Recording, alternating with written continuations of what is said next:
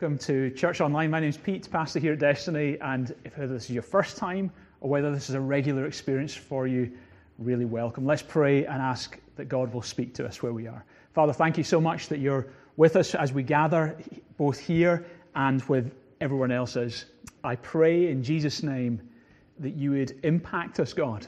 You know the journeys we're on. Some people are close to you, some people are very far from you, and I pray that wherever we're at, God, you would speak, you would encourage us, you'd challenge us where necessary, but you'd take us on a journey closer to you. We pray this, Father, in Jesus' great name. Amen. Amen. You know, early parts of the school term, you often see kids on their way to school with their little rucksacks, and they've just got all their new clothes, and you can tell that they're new to school because kids don't usually wear shirts. And sometimes, you know, in a kind of crazy rush in the mornings, everyone's just had to put their clothes on, and mum or the dad wasn't there to help the kid put the shirt on. So they start with the wrong button, and they end up finding it's all kind of lopsided. I mean, us adults, we never do. Come on, of all weeks. So as you can see, I'm so sorry. I will try and not reveal anything here. But if you get let me just get the right one here. If you get the wrong button in first, all of a sudden, every other button isn't in sync. Now, this might take me a moment or two to readjust myself here. But it's the same in life. How do you navigate the uncertainties of our world? How do you navigate a world that can throw up so many worries? There we are, all sorted.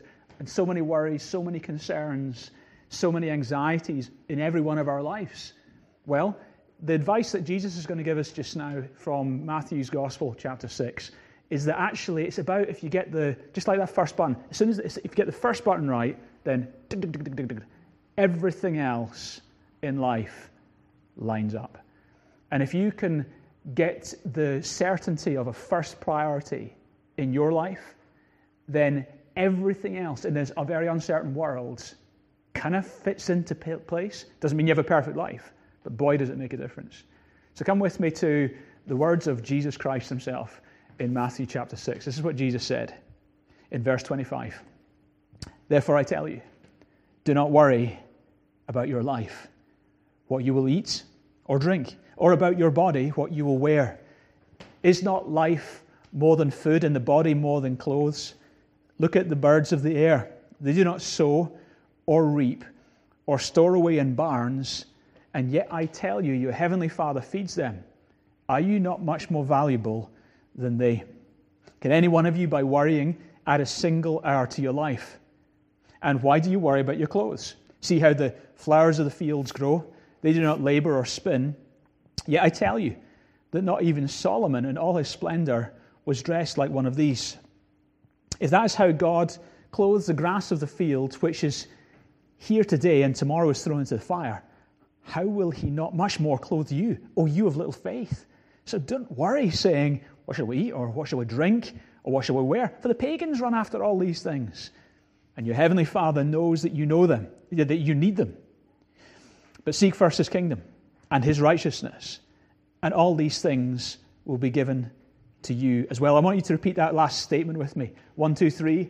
But seek first his kingdom and his righteousness, and all these things will be given to you as well. Seek first his kingdom and his righteousness. Get the first button in place, and then everything else will fall into place. That's how you navigate the crazy worries of our crazy world. A week or so ago, I was in Edinburgh city centre, and happened to be in first thing in the morning, and the world was kind of waking up as it was, and I was on my way to sit in a coffee shop, and on my way to the coffee shop, I was on Rose Street. I passed a guy who was sleeping in a kind of doorway, and he was in a sleeping bag, and you could see he was all bundled up. And I got into conversation with him, and I got my hot chocolate. We had a good conversation, and he'd obviously been on something. Well, I know he'd been on something because he offered me something. He said, "Do you want one of these?" I said, "No, I'll give it a miss." I actually said, "No, I've got Jesus. I don't need that stuff." And we got into a conversation about Jesus. And I told him that, do you know, Jesus really loves you? And I believe that when he came 2,000 years ago, he died for you and rose again. And he said, well, that's kind of 2,000 years too early, right? He said, how does that help me today? And he didn't realize, he didn't understand. And I went on to say, no, he didn't stay dead. He rose again. He's alive right now.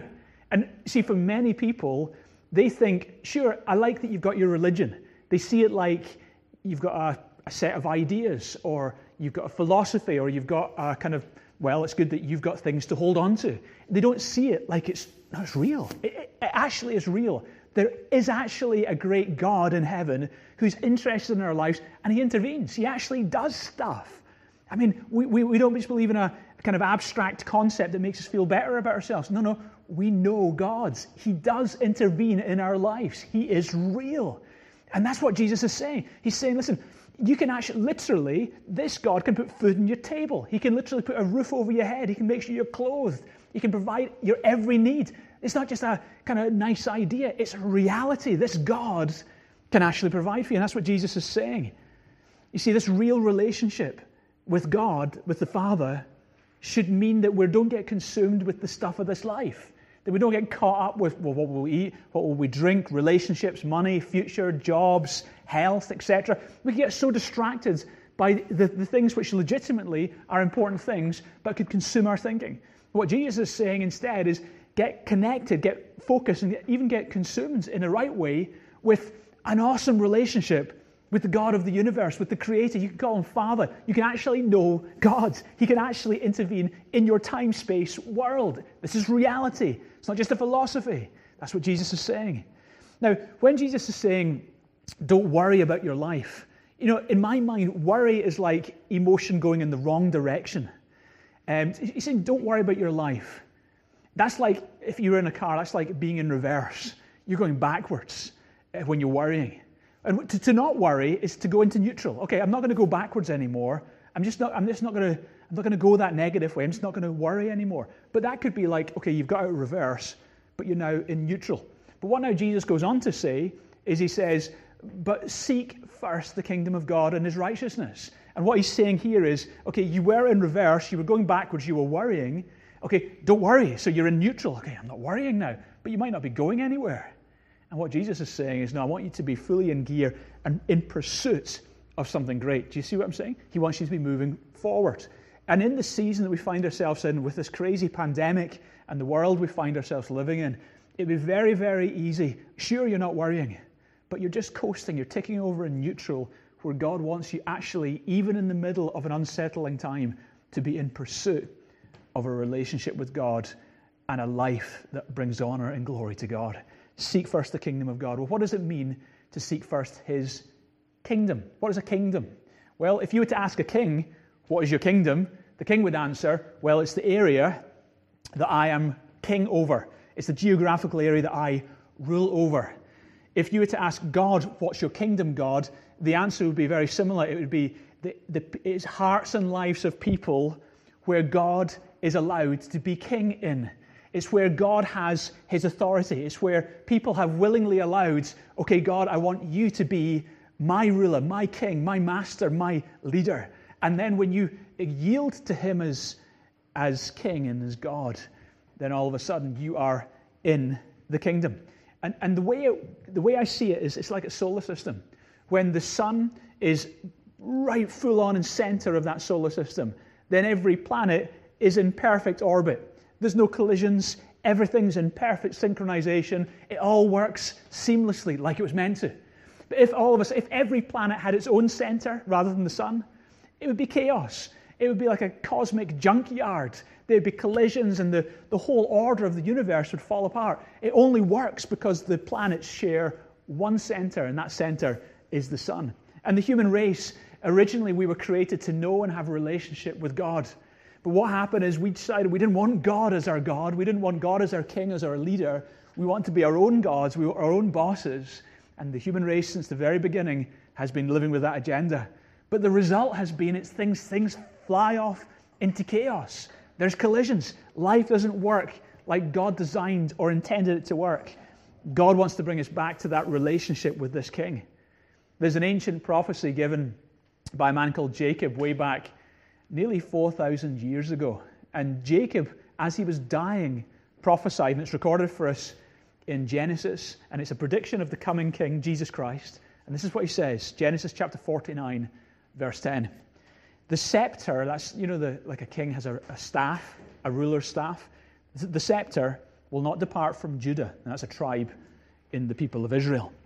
The scepter will not depart from Judah, nor the ruler's staff from between his feet, until he whom it belongs shall come, and the obedience of the nations shall be his. He will wash his garment in wine, his robes in the blood of grapes. Isn't that incredible? Here's a prediction of the coming of Jesus, actually almost 2,000 years before Jesus came into the world, 4,000 years ago in our history.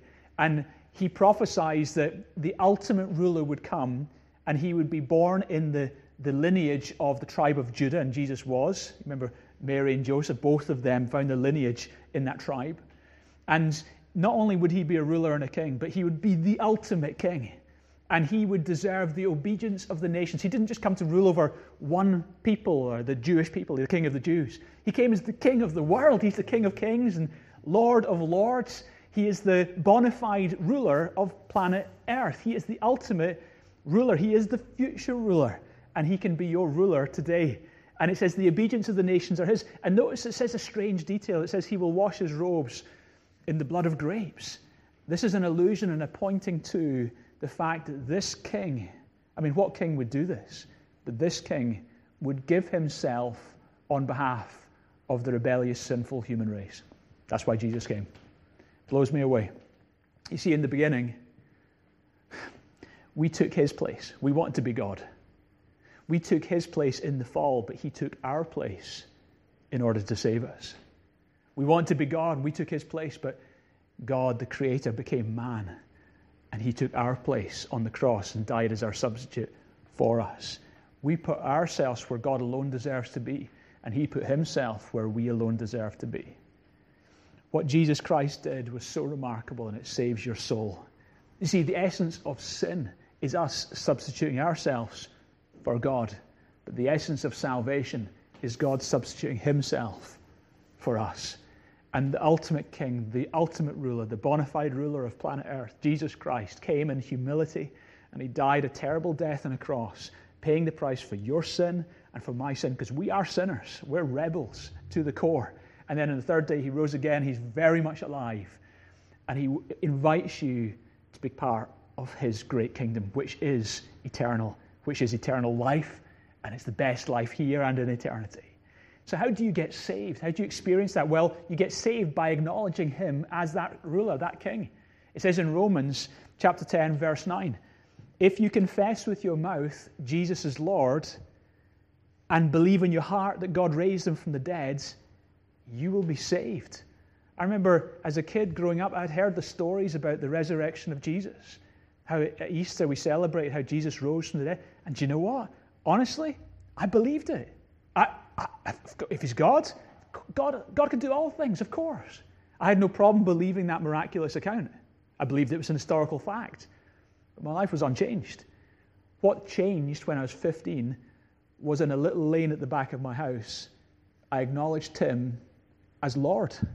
I actually came under the authority of this one who had risen again. I said, Jesus, be Lord of my life. My deepest prayer for some of you today, maybe you're joining today and you're not yet in that relationship. You can know God.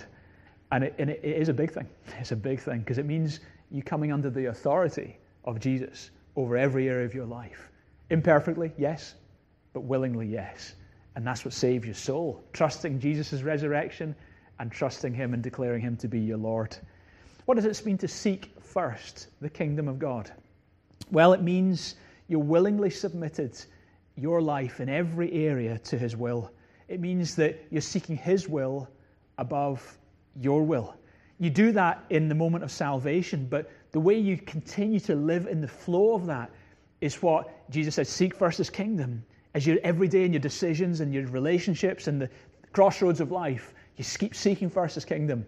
And then all other things, all the other stuff of life, all the things you need, yep, he'll cover it, don't worry. He's got it. Just get that thing right, that first button, and then everything else falls in line. So what does it mean to seek first the kingdom? I've got 4 ways. I'm just going to break it down for you and make it real practical. Okay, I think first of all it means seek first the kingdom with your time. You see, Jesus modeled this for us. He began his day with prayer.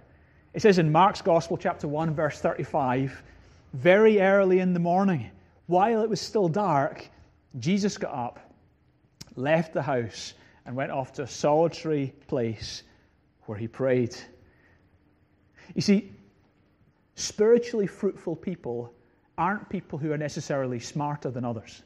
Spiritually fruitful people aren't people who necessarily even work harder than others. Spiritually fruitful people are people who have got that connection with the Father. And it's just a daily connection. And it's just week in, week out, month in, month out. Just they remain connected. And sometimes it looks very unexciting. But it's just that daily rhythm of walking with God causes a fruitfulness. Just like a branch, if it's connected to the vine, that branch can't help but bear grapes. Just stay connected to the vine. You stay in that relationship. Fruitfulness will be inevitable. You won't even need to try. You'll be spiritually fruitful. And Jesus prioritized this every day. I love what the great reformer Martin Luther said. And this is kind of reverse thinking. He said this: I've got so much to do today. I should spend the first 3 hours in prayer. I mean, that's like seems so crazy, but it's so true.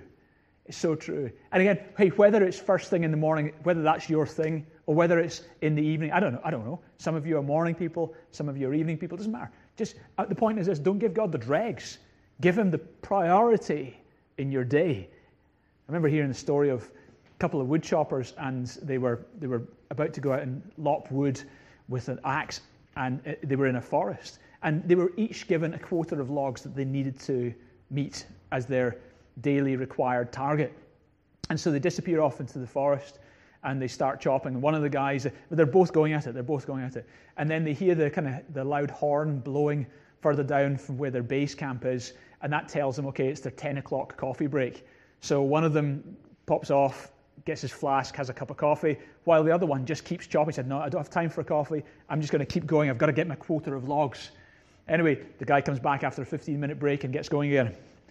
And then they're chopping, and then they hear the klaxon, the sound go. It's the lunchtime break, and the guy said, I'm off to have my lunch, and he gets his sandwich box, and he goes off and have his lunch. But the other guy says, I haven't got time to go off and have my lunch. I've just got to keep chopping. I've got to get my quota of logs. And then after lunch, the guy returns and starts chopping again. And then in the afternoon, there's the afternoon coffee break, and the same thing happens. The one guy disappears off and has his break, while the other guy just keeps going. And they get to the end of the day and they count up the logs that they've chopped down. And the guy who took the breaks had actually chopped more logs than the guy who worked through every break. And the guy who worked through every break was scratching his head. He said, whoa, how on earth is that possible? I was grafting all day long and you took your breaks. And the guy said, well, it's just dead simple. When I was having my cup of coffee, I was also sharpening my axe head. And when I was having my sandwiches, I was with that sharpening stone, I was sharpening my axe head. And you might think, oh, I don't have time to pray. My schedule's crazy. Well, you have got your life topsy-turvy. Do you not realize that if you get the first button right, just everything else falls into place? You get a relationship with God right. And hey, morning or evening doesn't matter. Just figure out your quality. Don't give him the dregs. Give him the best. And it sharpens your life like nothing else. God loves you whether you give him this time or not. But it will really help you to be more spiritually fruitful. Seek first his kingdom, and all other things will be added to you as well. Stephen Covey, who wrote the fantastic motivational book, 7 Habits of Highly Effective People. In his 3rd chapter, which is entitled First Things First, he said this: the key is not to prioritize what's on your schedule, but to schedule your priorities. And so I just want to encourage you, just overhaul your life. Don't wait till the new year. Do it now. Either God's a priority or he's not. He was your priority to get you saved, right? But you need him in every day of your life. So reprioritize your life. Figure out a new plan. Give God the quality time in your morning. You might not do like Martin Luther, 3 hours. But whether it's morning, afternoon, or evening, you figure out the priority and give him that priority time and get in a rut that you can stay in for the next decade or the next 2 decades and live in that place of relationship with God.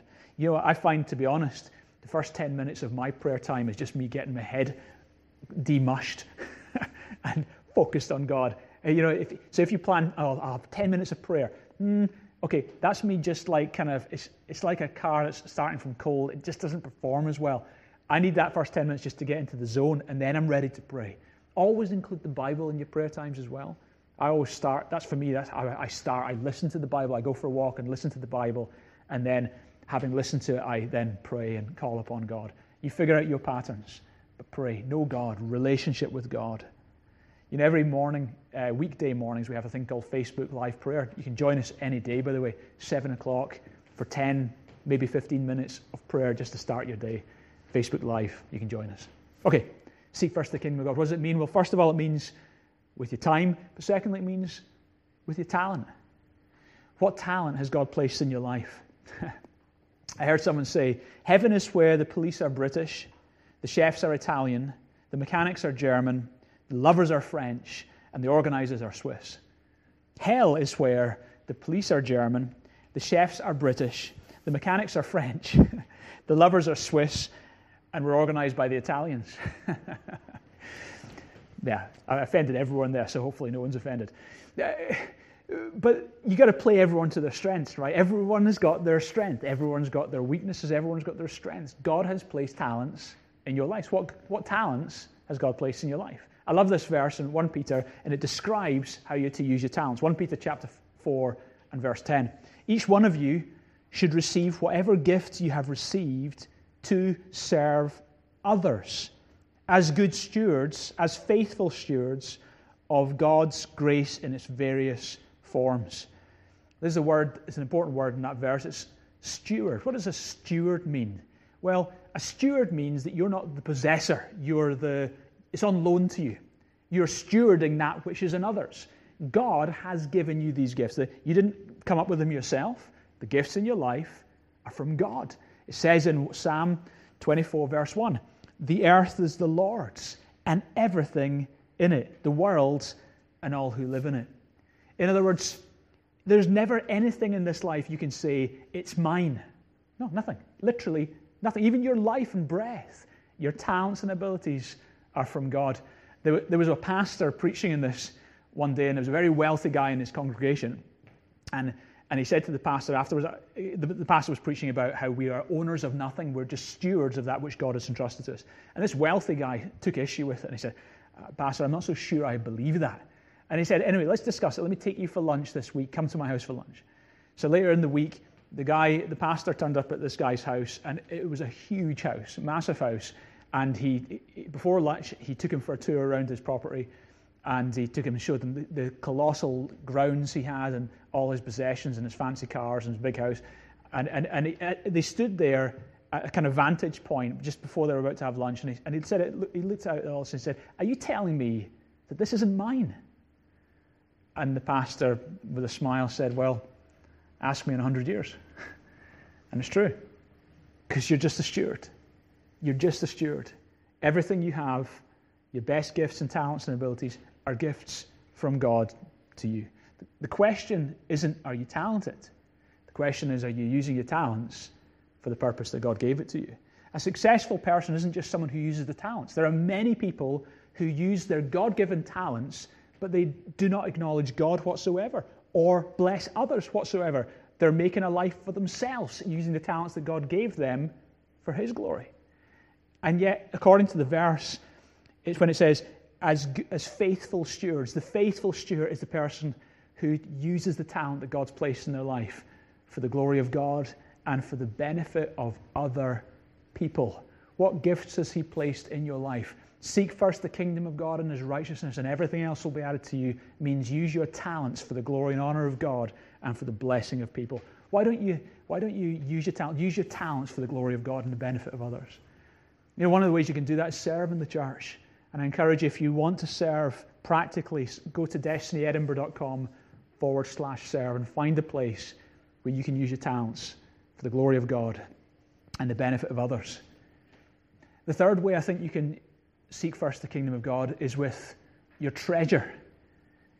It says in Proverbs chapter 3, verses 9 to 10, honor the Lord from your wealth and from the first of all your produce. So your barns will be filled with plenty, And your vats will overflow with new wine.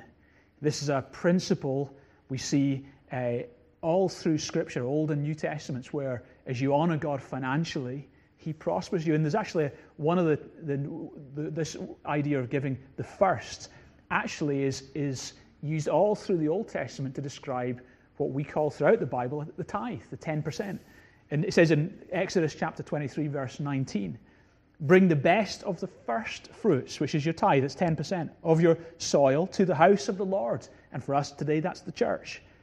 Now, we understand the principle that you honor God financially, and I believe with all my heart, and what I've lived since I was a teenager means I give 10% of my income to the Lord, and over and above that I give tithes, and I give alms to the poor. And that's just the rhythm I live with. And I've seen these verses. That you do that, God blesses you. I don't do it to be blessed. I do it because I love God. But in doing it, I am blessed. It opens up the way for blessing in my life. And it's a way of seeking first His kingdom, then everything else is added to you. But notice, it's not just called the tithe, it's called the first fruit. You see, tithe is an amount, 10%.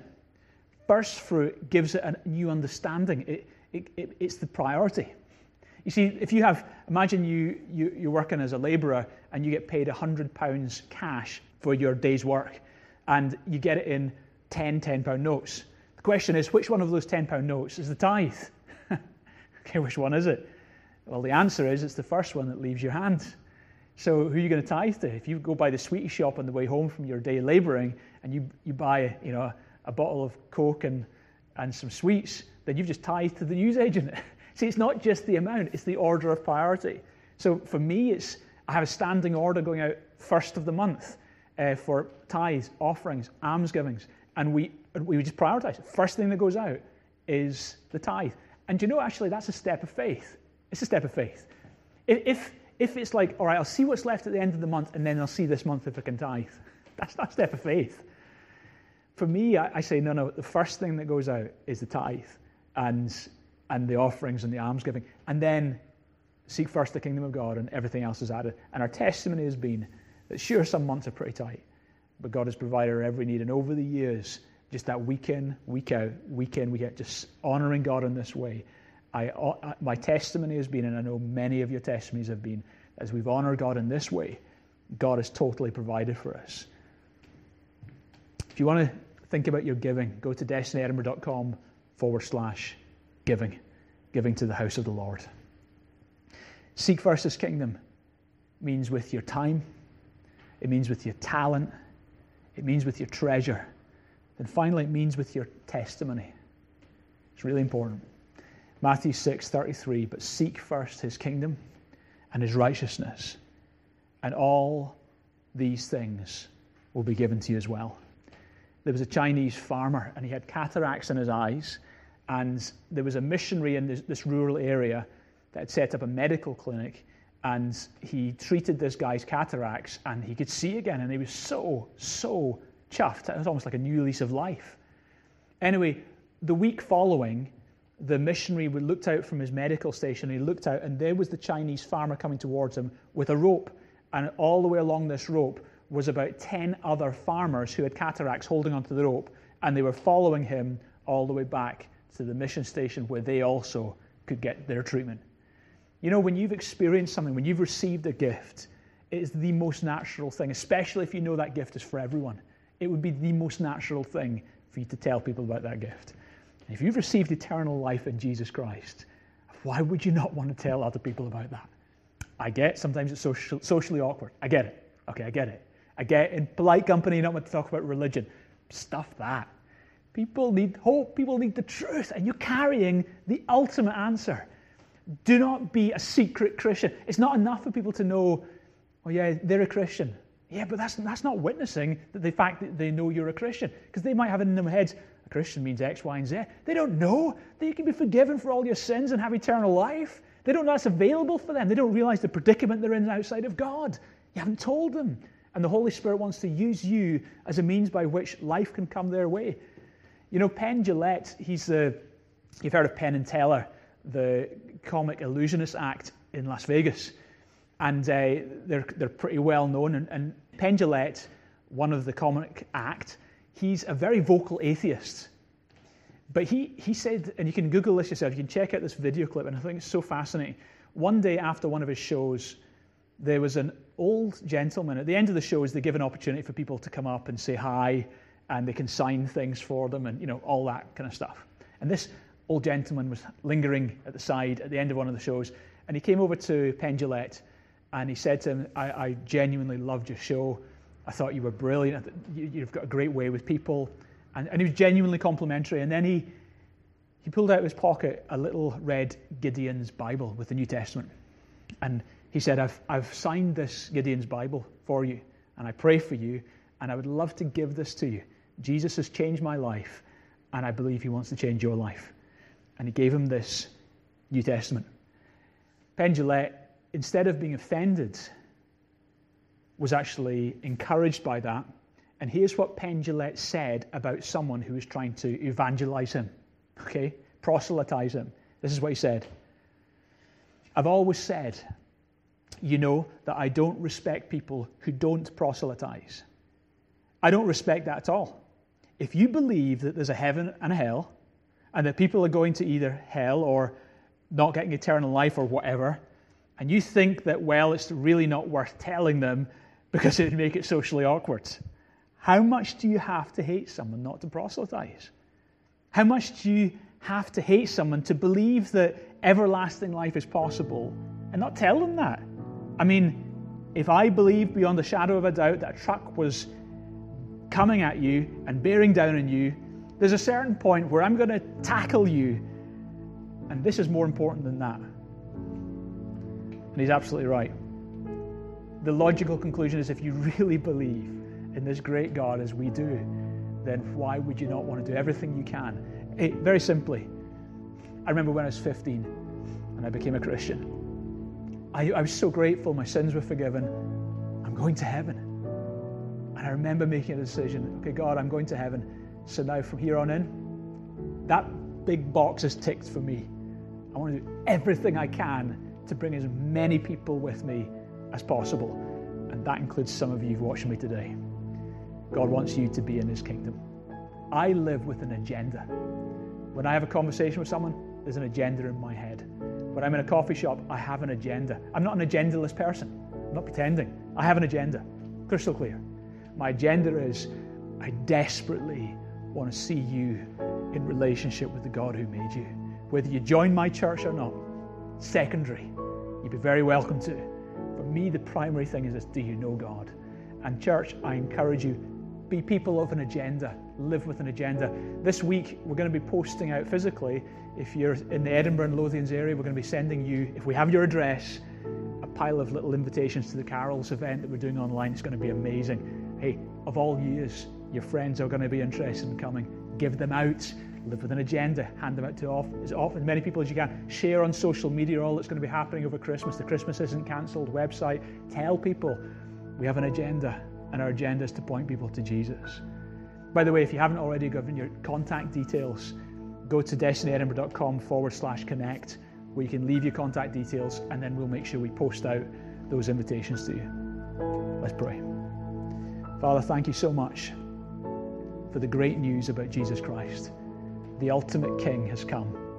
And God, we don't want to be those who put secondary things first. We want to put first things first. Just like the shirt button, we want to get the first shirt button right, then everything else falls into place.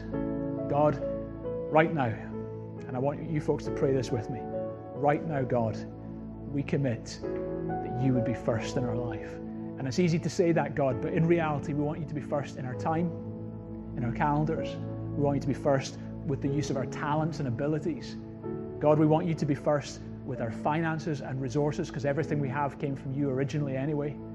And God, we want you to be first with our testimony.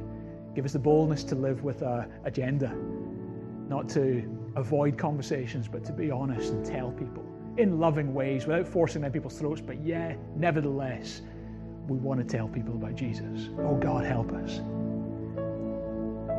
And while you're praying, maybe everyone just keep praying your response just now to what you've heard. And while we're praying, I'm aware maybe you're here today and you're not yet in that relationship with God. So chuffed you've joined today. And my heart for you is you know God. Right now, if that's you and you're saying, Peter, I want God. I really want him.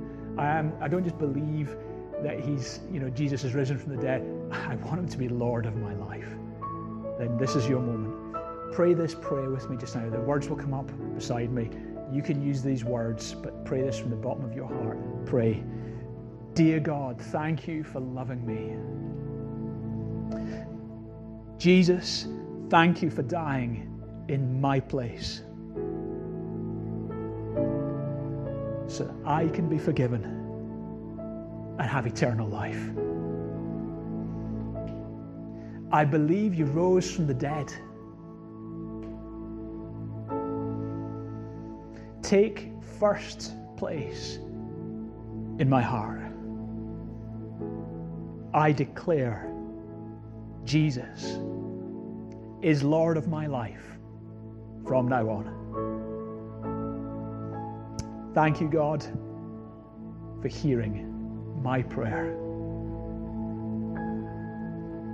Amen. And he did. He heard you. And he's just saved your soul. As you've trusted in Jesus, he's heard your prayer and a miracle has taken place in the depth of your being. You're now God's. Now follow him with a passion and tell others about him. If you did that, if you prayed the prayer, let us know you did it. We want to do everything we can as a church to help you on your journey.